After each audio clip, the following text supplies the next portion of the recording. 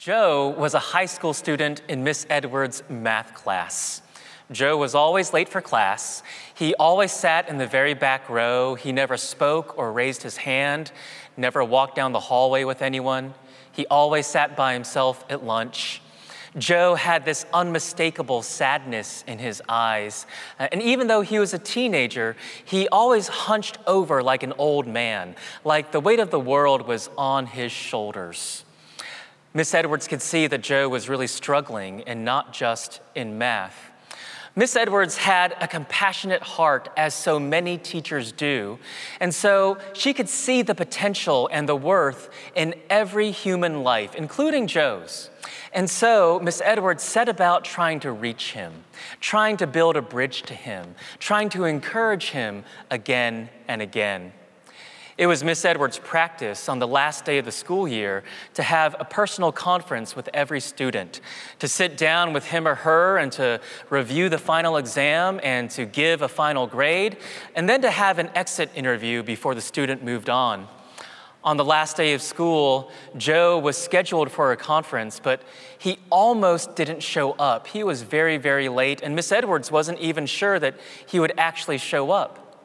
When he finally did show up, Joe sat down and said more that day than he had the entire year.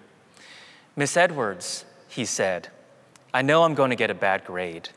I know I'm just an embarrassment. I'm a lazy, selfish, stupid kid, an ugly, good-for-nothing person. I'm a waste of space, and no one could ever love me. I'm hopeless."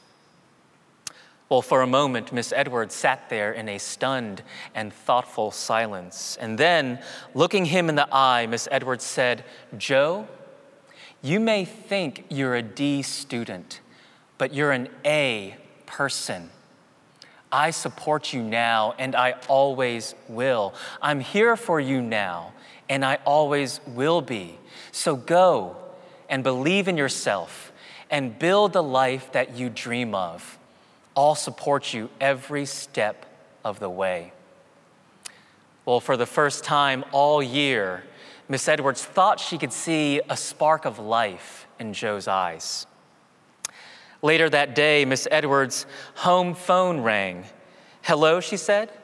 "Is this Miss Edwards?" "Well, yes." "Miss Edwards, do you have a student named Joe?" "I am the priest from Joe's church, and I'm calling because you saved his life." The priest went on to explain that Joe had been abused for years by his family, by his parents and his older brother, to whom he looked up. All he ever heard from them was anger and insults and criticism. All he ever heard from them was hostility and belittling comments and harsh tones. On the last day of school, the day of his conference with Miss Edwards, Joe wrote a note and left it on his bedroom pillow. It said this: "I'm sorry that I couldn't be the kind of son and brother that you wanted me to be. All I ever wanted was to be loved. I'm sorry for being unlovable. I'll go now. You can find me in the closet. I'd like for my body to be cremated if that's okay. I'm sorry to inconvenience you." Joe had hung a noose in the closet, and his plan was to go to his conference with Miss Edwards and then come home to die by suicide. But then he heard Miss Edwards' words of kindness, encouragement, and praise. For the first time in his life, his ears heard someone say that he was liked and loved. For the first time in his life, his ears heard that he was accepted and valuable. These were life-changing, life-affirming words. You may think that you're a D student, but you're an A person.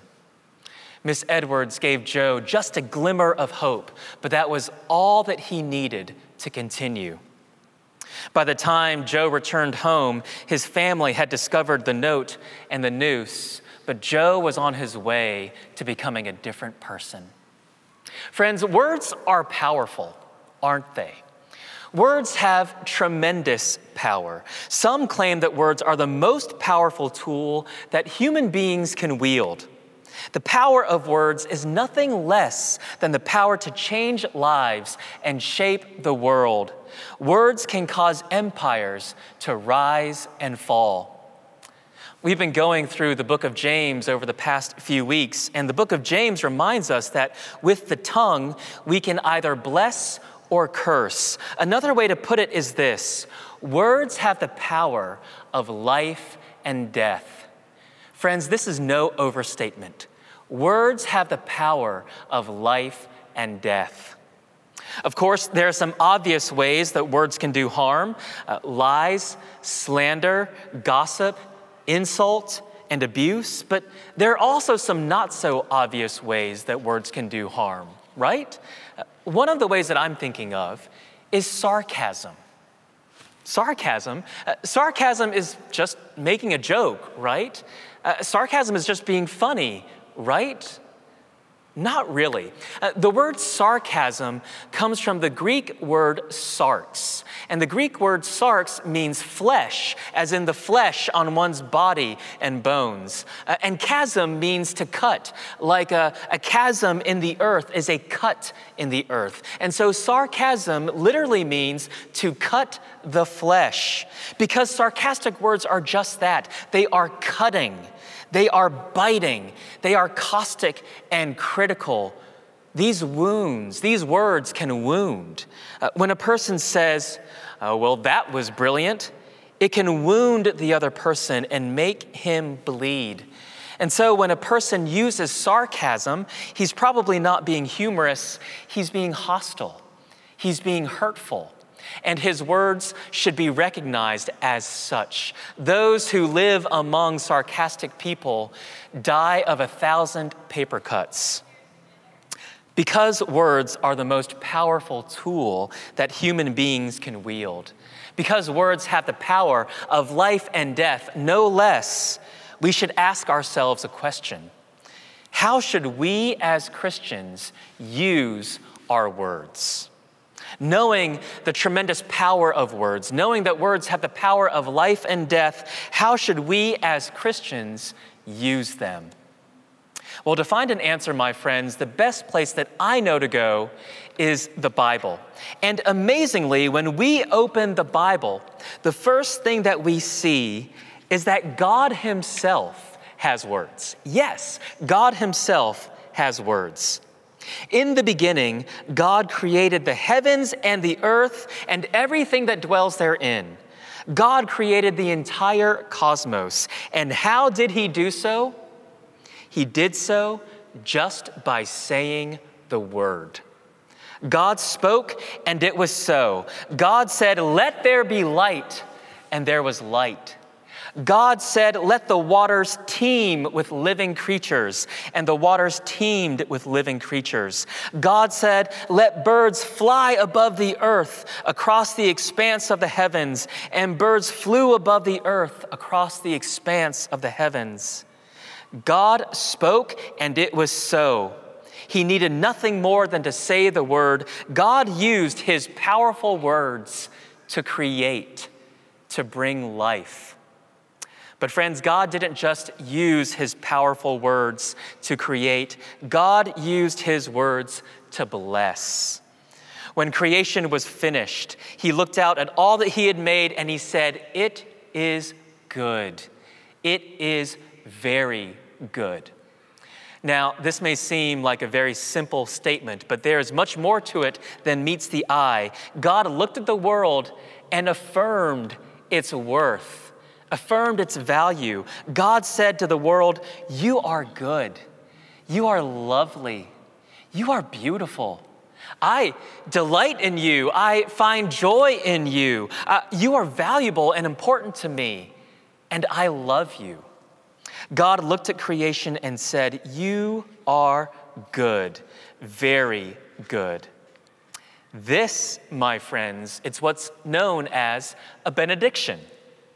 At the end of every worship service, as you well know, there are certain words that are spoken, and the words that are spoken are known as the benediction.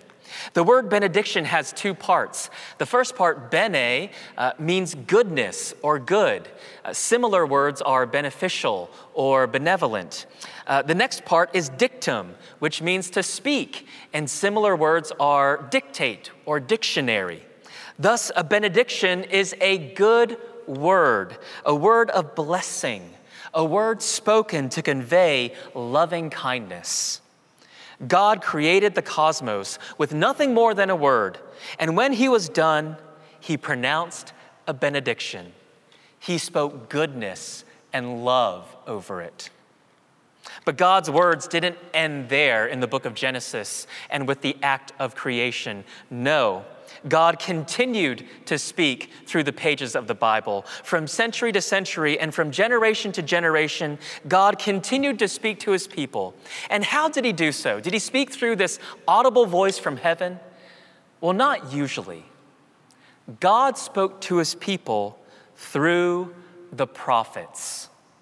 If you go to the book of James and back up just one book to the book of Hebrews, the book of Hebrews begins like this. Long ago, at many times and in many ways, God spoke to our fathers by the prophets. You know, a large section of the Bible is the works of the prophets. And sometimes the prophets get a bad rap. People think that the prophets are confusing or opaque, mysterious. They're hard to understand. And so why stick with them? Well, friends, let me tell you that you should stick with the prophets because God spoke through the prophets. God spoke through Jeremiah, Ezekiel, and Daniel. God spoke through Joel and Micah and Zephaniah, and he had some important things to say. In the past 2.5 months when we've been in quarantine, I've tried to do some extra reading. And I've been reading the minor prophets. I've been reading Hosea and Jonah and Amos. And let me tell you that the works of the prophets represent some of the high points of all biblical literature. I've been blessed by reading the prophets. God had important things to say to his people. Messages of comfort, courage, and hope. Words of wisdom, guidance, and instruction, pronouncements of judgment on the enemies of God's people, and pronouncements of judgment on God's people themselves. God had important things to say to his people, and you know what? He still does. God still speaks through the prophets, and when we ignore the prophets, we ignore God. In the book of Jeremiah, chapter 1, the very beginning, God is calling Jeremiah to ministry, and he's sending Jeremiah as a messenger to his people. And Jeremiah tries to protest, and he says, no, I'm too young, and I don't want to do this. Send someone else. But God says to Jeremiah, I have put my words in your mouth.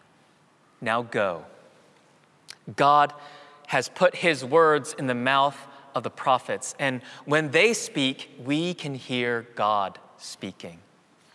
Well, of course, the greatest of all the prophets is none other than Jesus Christ. The greatest of God's prophets is his very own Son.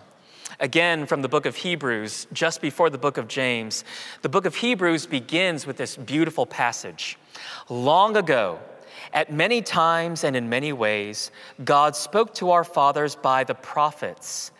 But in these last days, he has spoken to us by his Son, whom he appointed heir of all things, through whom he created the world. He is the radiance of God's glory and the exact imprint of his nature, and he upholds all things by the word of his power. He supports all life by the word of his power. God spoke long ago to our fathers by the prophets, but in these last days, Hebrews says, he has spoken to us by his very own Son. You know, if you go to the Bible and if you go to the section of the prophets, the very last prophet is Malachi. And Malachi is the last book in the Old Testament. When you turn the page, you're suddenly at the New Testament. But let me tell you that there was about 400 years between the Old Testament and the New Testament. Meaning that when you flip this one single page, that represents 400 years of silence. God was silent through the prophets for 400 years, but then suddenly God spoke again through his son, Jesus. The book of John begins like this: "In the beginning was the Word. The Word was with God, and the Word was God. He was with God in the beginning. Through him all things were made. Without him nothing was made that has been made. In him was life, and that life was the light of all people." And then comes a verse that is absolutely arresting. It's John chapter 1, verse 14. "The Word became flesh and dwelt among us." Jesus is the Word of God, God's living Word. The person of Jesus is God speaking to us and expressing himself to us and revealing himself to us, not just in some invisible speech, but in visible flesh. The Word became flesh and dwelt among us. Friends, listen to this. Lean in close and listen, because this is important. When Jesus spoke, none other than God was speaking. When Jesus spoke, none other than God was speaking. And when Jesus spoke, he spoke words of mercy. To the woman caught in adultery, he said, "Woman, who condemns you?" She said, "No one." "Then neither do I condemn you," Jesus said. "Go and sin no more." When Jesus spoke, he spoke words of grace. Even while hanging on the cross, he prayed for those who persecuted him. "Father, forgive them, for they know not what they do." When Jesus spoke, he spoke words of mercy and grace. He spoke words of healing. To the leper, he said, "I am willing to heal you. Be clean." To the lame man, he said, "Take up your mat and walk." To the blind man, he said, "According to your faith, let it be done to you." When Jesus spoke, he spoke words of mercy and grace and healing. And most of all, when Jesus spoke, he spoke Scripture. When he hung on the cross, he cried, my God, why hast thou forsaken me?" Psalm 22, verse 1. He said, "Lord, into thy hands I commit my spirit." Psalm 31, verse 5. In fact, when Jesus was tempted in the wilderness, in the desert, he was tempted by the devil, and he responded to every temptation with the words of Scripture, with a verse from the Hebrew Bible. When he began his formal ministry, just before it began, he opened up the book of Isaiah and he went to chapter 61 and he claimed it as his life verse. He said, "The Spirit of the Lord is upon me, because the Lord has anointed me to preach good news to the poor, to proclaim freedom for the captives, to proclaim the year of the Lord's favor, and to comfort those who mourn." Friends, Jesus' speech was saturated with Scripture. It was always on his heart, his mind, and his tongue. Friends, let me close today like this. When God speaks, whether he speaks as God the Father, God the Son, or God the Holy Spirit, God speaks to create and not to destroy, to build up and not to tear down, to bless and not to curse. Whether he speaks as God the Father, God the Son, or God the Holy Spirit, God speaks in love. He speaks in love with perfect benevolence for other people. God speaks so that none may die, so that all may live, so that those who are lost may be found, so that those who are far off may be brought near, so that those who err may once again find their feet within the path of righteousness. God speaks mercy to the repentant sinner and grace to the humble in heart. God speaks not to assert himself or to justify himself or to promote himself. God speaks to protect the vulnerable and to defend the mistreated. Sisters and brothers in Christ, here is the crux of the matter. Whether he speaks as God the Father, God the Son, or God the Holy Spirit, God speaks to create and not to destroy, to build up and not to tear down, to bless and not to curse. And so, therefore, if God speaks like that, if God uses the power of his words to bless and not to curse, to give life and not to bring death, then how? Then how shall God's people use their words? In the name of the Father, and the Son, and the Holy Spirit, amen.